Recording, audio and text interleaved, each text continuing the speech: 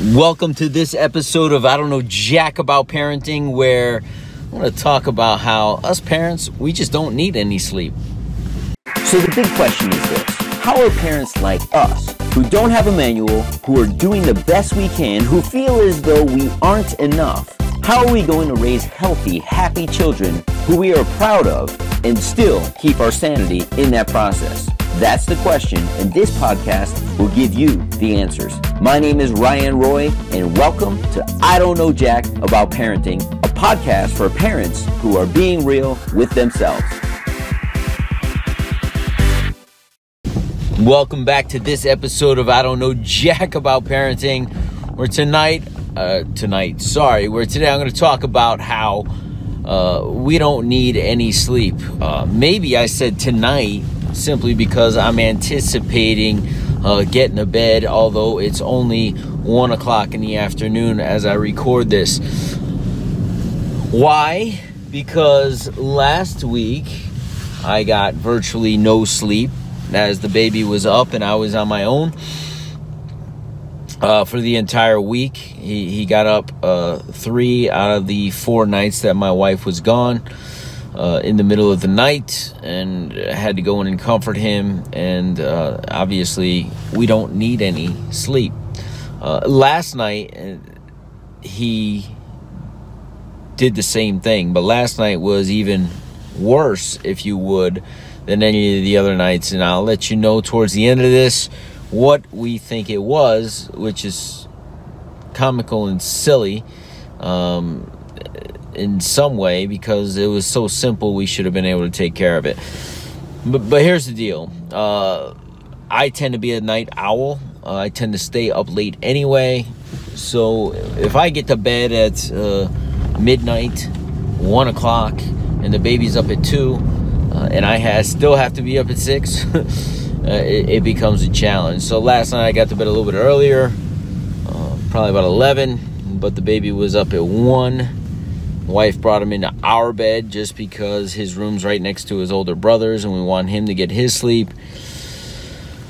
After he made it to our bedroom and was there tossing and turning for 2 hours, I just said to my wife, listen, I'll go into the other bedroom.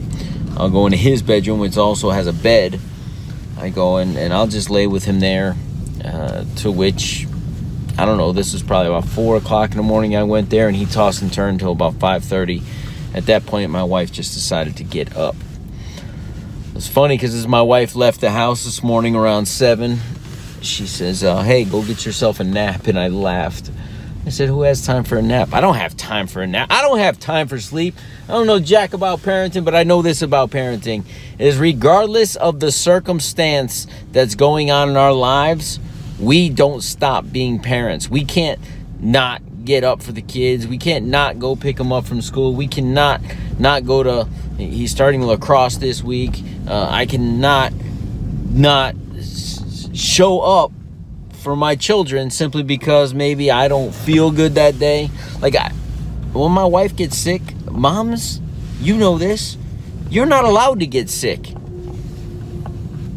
And as an involved dad, I feel the same way. I really don't get many opportunities for downtime because my responsibilities are too great.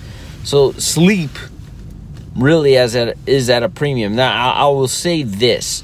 For those of you who have followed any of my podcasts or anything that I talk about on social media and things, I've kind of talked about this. One of the things I think as parents, we need to get a certain amount of rest in order to be effective. Otherwise, we'll be cranky and short-tempered simply because of sleep deprivation. So I always talk about if you're a new parent, right? You have maybe an infant child, or you're even pre-birth and you happen to be listening to this. Do yourself a favor. I get no money for what I'm about to say, but probably should. I'll probably put a link up on the website as a resource. But go and buy the book. It's called 12 Hours in 12 Weeks.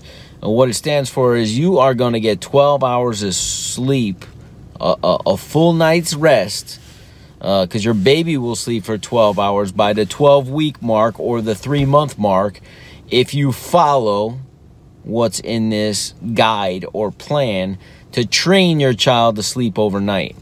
Can't tell you how many times. What's going on with my son right now is going into, he's not even terrible twos yet, 17 going on 18 months old, but he's at that age where he's very curious, he's starting to talk, he doesn't want to miss anything. So I think this is simply a phase, but from 3 months till probably about a week ago, he was an excellent sleeper, meaning going down anywhere from 6:30 to 7:30 at night and getting up around 5:30 every day. So this is something we will work through.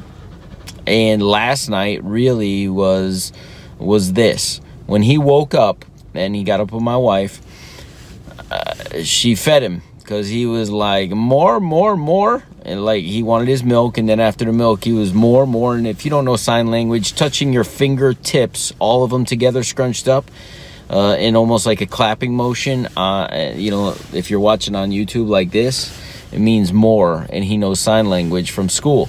So he's like, more. And so she gave him a half of a muffin. And when I got down there, I saw the half a banana had been eaten. She goes upstairs, gets ready for work. I'm taking over the kids, getting them dressed, changing diapers, getting backpacks ready.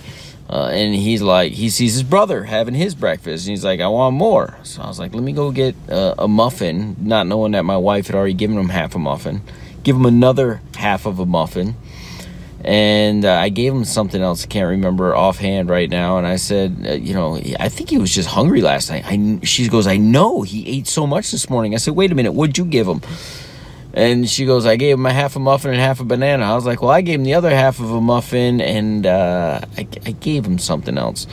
And she's like, and he still ate it? I said, and he was asking for more. And I told him, no, he's got to wait till he gets to school because Miss Gwen will have snacks for him.